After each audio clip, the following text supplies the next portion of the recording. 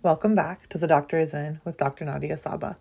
I'm Dennis Wadan, Dr. Saba's producer. Recently, Dr. Greenhouse attended the University of Arizona's CEAC short course and got the chance to catch up with a few of the students and speakers about their work in controlled environment agriculture. Today, we're sharing her conversation with Calder Bethke, a Biosystems Engineering Masters student. Unfortunately, we did lose part of Calder's interview to the wind, but it's all the reason more to have him return as a guest someday and tell us more about his research and work in cost-efficient greenhouses for arid climates. Thank you for listening.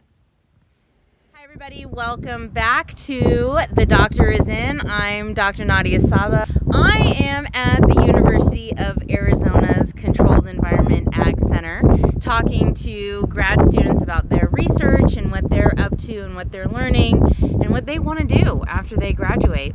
Here with me now is Calder Bethke, who is a first-year master's student in Biosystems Engineering. Calder, thank you so much for talking to me today. Yeah, thanks for having me.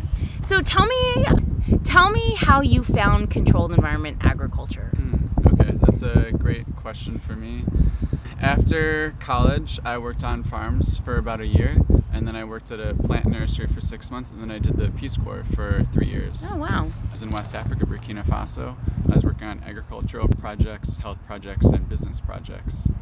And living there, I really got a sense that in arid regions, they're going to be hit really hard by climate change. And when I came back, I wanted to find a career that had purpose and that would kind of work on that solution. And I think CEA is a great solution for some of the arid climates that are going to be really affected by climate change. I think there's over 1 billion subsistence farmers and herders in the world, and they're really going to be affected. So tell us a little bit about what you're studying in your research. How are you marrying your interest in CEA and in helping those, what's the right terminology? I'm not always quite sure, to be honest. Sometimes I say less resourced, marginalized or underserved. And I am in the Indigifuse program. I'm an Indigifuse trainee that stands for Indigenous Food, Energy, Water, Security, and Sovereignty. Wow. Food security being having access to enough nutritious food, and sovereignty having more control and power over that food and where it comes from and how it's made. And my research is more geared toward low-cost CEA technology. Okay. We're sitting beside a high tunnel.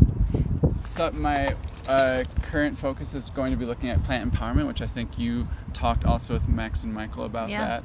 And so plant empowerment is something that's geared toward your high-tech, fully enclosed greenhouses right now. And we want to see if we can apply that toward a low-cost, high-tunnel greenhouse, because a lot of communities out there in arid environments, they may not be able to afford, it may not make sense to have this high-tech greenhouse that has all these controls. It also requires a lot more resources. I just was reading a paper the other day about greenhouses in Zambia, and they had imported these greenhouses from Israel and Southern Europe, but they found that it may not be surprising, but they weren't economically feasible. So. That's interesting. So what is a high tunnel? How does that compare to a greenhouse? Yeah, I like to think of it as it's a high tunnel or a hoop house. Oftentimes they'll have the side vents that roll up and down, and it's more open to the environment. It uses more natural ventilation. It may not have exhaust fans. It may not have evaporative cooling. You probably wouldn't use CO2 in it. Okay. You may not heat it either. So you mentioned that bringing in some of those more high-tech greenhouses, that they weren't very feasible. Is that because they don't have the resources like energy and water necessarily to grow crops in there? Is it also maybe about just skill set and people's ability to know how to operate them? Yeah, I think the paper said it was about the skill set and also about the economics of it, and they couldn't make up the cost of the greenhouse and the technology that was involved, along with the labor skill that was needed. Okay. So also, does that mean that there's maybe not a market for the, price value of their crop that they expected? Yeah, definitely smaller markets for some of these, if the prices are going to be high cost compared to your field crops in these regions. And that may change, and that may be different when there's a drought going on and you need to, every last bit of water really counts. That may change that. So we have these high tunnels that are maybe have a lower barrier to entry and maybe a lower barrier to feasibility and profitability. I mean, how do you sort of envision those getting deployed? Maybe in the U.S., and you talked about indigenous people, and also in maybe Africa and other underserved populations. So the Indigenous program is partnered up with the Dene College at the Navajo Reservation, and we are working on building a demonstration greenhouse there. Cool. That is in the works, and I think in the future FUSE, Food, Energy, Water program, they want to work with individual families, try out giving a smaller, low cost to entry, very accessible greenhouse, and seeing how that works out. What kind of crops are you growing in this? I mean, are you also thinking about indigenous crops as well? Yes, I think that's where the food sovereignty comes up, is what kind of crops do they want to grow in them. I haven't looked at it too much, but I think that that's a really interesting thing, because here at the CEAC, I think some people have said, oh, we're doing too much tomatoes, because that's what a lot of it is. Who doesn't love a tomato? Yeah. Surprisingly, there have been a few people in the class who are like, I don't like tomatoes. You've never had a good tomato, though. Yeah, some of these tomatoes are really, really great. They are. But yeah, I think we're growing some melons in some of these greenhouses, and it could be things like squash, that sort of thing. I'm not sure how much this will apply, but there's also cultural barriers as well, just because some people may not want to work in CEA because it may distance their connection to the land, which is really important to lots of people too. So that's another issue, not something that not something we think we can fix or should be fixed or anything like that, but yeah. Can you expand on that a little? That's really interesting. Yeah, so I was in a class last semester focused on traditional ecological knowledge that is part of the Indigifuse program. And there may be, different people have different opinions no matter what group they're from. In indigenous cultures, and I don't want to necessarily speak for them, my heritage is German, I'm not indigenous, but there's different cultural beliefs, and having a connection to the soil is very important, and to the environments. And it really, a lot of indigenous groups in the world, they're very dependent on the environments, both physically and culturally. That's something that a lot of people don't necessarily want to change for obvious reasons, I think. So can CEA be a part of some people's lives when they also want to be connected to the soil is one question. That's so interesting, because I just think about the parallels with organic food and the pushback organic farmers have against CEA and hydroponics. Yeah. I have a housemate who's really who's less enthused about controlled environment agriculture and more into permaculture, which I love things like permaculture and sustainable agriculture. I think they're a great solution. They're going to be one of the main solutions for climate change and droughts. And also, I just want to say there's a lot of indigenous people that are also using science and are into controlled environment agriculture as well. So it's, just like any group of people, you can't box anyone in.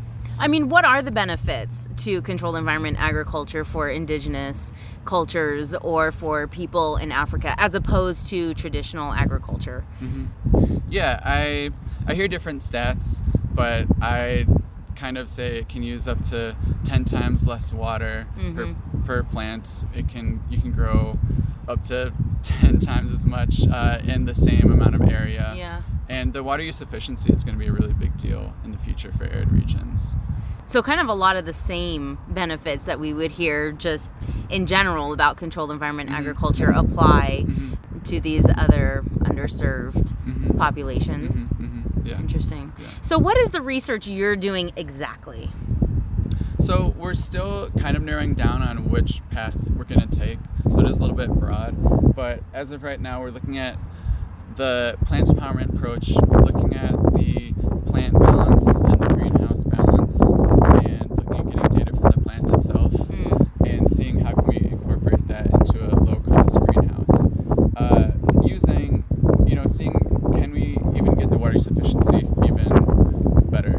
We have plant empowerment without as much even though our main focus will be VPD and the temperature to light ratio. Is it harder to be in a high tunnel without all the same kind of controls and systems as a traditional greenhouse to empower a plant? Yes. I think because you have less control over all these different things, you have less control over the plant balances, but you have to work more with what you have. And we're looking at working with, can we work with the transpiration? Can we almost close down the greenhouse when the plants are transpiring and to decrease the VPD so they're transpiring less, so the stomata stay open, while putting the solar shades on so that the heat doesn't increase too much. I've been reading that some of the plants, maybe not in CEA, but a lot of plants, they don't actually photosynthesize during the sunniest parts of the day because they're transpiring too much. So they're actually conserving water. Yeah, but they're not photosynthesizing. So you may as well lower your resources in your other parts during this time period, and bring everything back into balance. That's kind of how I think of plant empowerment. It's looking at, what is the bottleneck? Can we fix it? Well, if you can't fix it, then bring the other resources now. Right, rather than just continuously trying to hit the gas pedal on all these variables that your plant's not going to use anyway, and you're just using resources for the heck of using resources. Exactly. And how can we do that in the low-cost setting? Interesting. I like that. So, what we're looking at for our listeners, can you describe this greenhouse that we're looking at? Yeah, I'll follow you. We are looking at a high tunnel greenhouse that has a shade cloth on top. There are side vents connected to motors, and we do have an evaporative cooler on the back. They've had this, I don't know how long this greenhouse has been here for, but it is lower cost. I believe it's also a sand substrate inside. This is from a previous project. Okay. Are you actually going to use that? We're not sure yet. Okay. It would be pretty interesting. I've been told that, sand's been sitting there so long, maybe not a good thing to do with all the microbes. And I think I also... Some people might say, hey, it's good that there's microbes in your substrate. Yeah, I was just reading about this slow sand filter system. I hadn't actually heard of it before I read this paper, but I guess it's been around since the 1970s. Oh, wow. But they did an NFT system going through slow sand filter, and apparently it really helps keep the microbial balance, the microbes very diverse, so that no one pathogen can really take over, so you can recycle your nutrient solution a lot longer, so you can conserve more water and not throw it away as often. Interesting. Yeah. So one of the things that I'm looking at with this greenhouse is that there's actually a shade screen pulled over the top of the greenhouse. I think when I think of a traditional greenhouse, I think about, movable curtains on the inside. What are the advantages or disadvantages to having this shade screen on the exterior of the greenhouse? I think that will dissipate the heat sooner instead of dissipating the heat on the inside. That's the main thing that I can think of. I think we also have this on here just to protect the equipment inside because currently there are no plants inside. Oh, wait, I'm sorry. Are you saying that the plants help protect the equipment on the inside? No, the shade cloth. Okay. Got it. Yeah, so that they don't get no plants on in right now. Right. Yeah. And maybe you're not running the evaporative cooling pad in the ventilation. Yeah. It could probably be 180 degrees in this greenhouse if you let it. Yeah. Interesting. So what are some of the biggest barriers? I mean, you spent some time in Africa. What are some of the biggest barriers that they are dealing with in terms of agriculture and feeding themselves? For one thing, they don't have tractors. In my area, it's still very much familial. It's very much subsistence farming, where your family, you are growing what you're going to eat. If you have extra, then you can sell it and you're going to have extra money. Otherwise, how you're going to survive is from your own field. There's no tractors. There's not very much commercial farming. It's all subsistence farming. And yes, there's a big barrier with financing and with infrastructure and with clean water and energy. One thing they do have going for them is there's a lot of solar panels. Solar panels are becoming a big thing. And to power a low-cost greenhouse, we're hoping to use low-power equipment so that we can run it off of smaller solar panels as well. Oh, cool. That's part of also the Diffuse program. it's like the nexus, the integration of food, energy, and water. The food is controlled environment ag, the energy is photovoltaics. We have people working in photovoltaics, and the water is we have a bunch of students working in water purification, especially in the Navajo Nation, because a lot of their water is not good to drink. It's not? No, just from all the mining, there's uranium mining, so there's uranium in some of the water. No. And yeah, there's a lot of poor infrastructure up there as well. Wow. Mm-hmm. So do you think that there's an opportunity that we could capture the water that's in the greenhouse and recycle it and use less water also for agricultural practices? Yeah. I'm doing a permaculture course right now on the side in Tucson, learning about the importance of water catchment is a big deal. I definitely think that using the water that you can get off the top of the greenhouse is important, especially for remote areas, and having a cistern nearby, I think that's a great solution. Yeah. I've always thought that it seems so logical to use solar panels to run ventilation fans and maybe a half horsepower evaporative cooling pump and little irrigation circulation pumps. Do you think that'll be the future for greenhouses? Yeah, I imagine a world where power is going to be very cheap because solar panels will be really inexpensive, and I think that there will be a lot more of that. It'll be very accessible and it'll be fantastic. Yeah.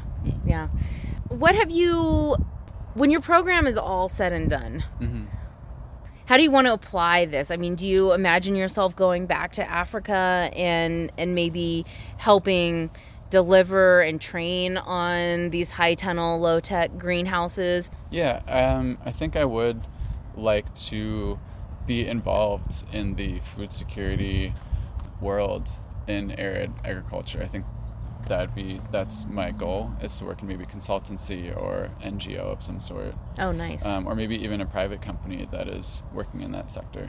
Very cool. Yeah. Awesome. Well, Calder, thank you so much. It's really fun to talk about low-tech greenhouses. I think most people think of greenhouses as being fairly controlled and having a lot of systems, and now people are moving indoors into vertical farms.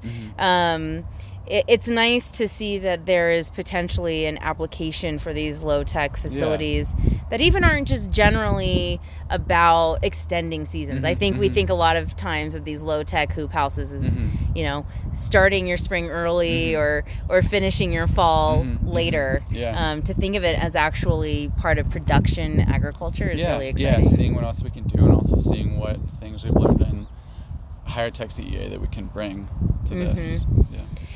Do you think you'll learn some lessons here in the low-tech greenhouse that could be applied in the high-tech greenhouse? Yeah, definitely. It's definitely a possibility. Yeah. It's all about getting to know the plant, right? And what it needs. So exactly. Maybe we don't always have to turn on the cooling system in there and just roll up the curtains like you'll figure out. Yeah. Awesome. Well, thank you so much, Calder. It was really fun to meet you and talk to you. Thank you. Thanks for having me.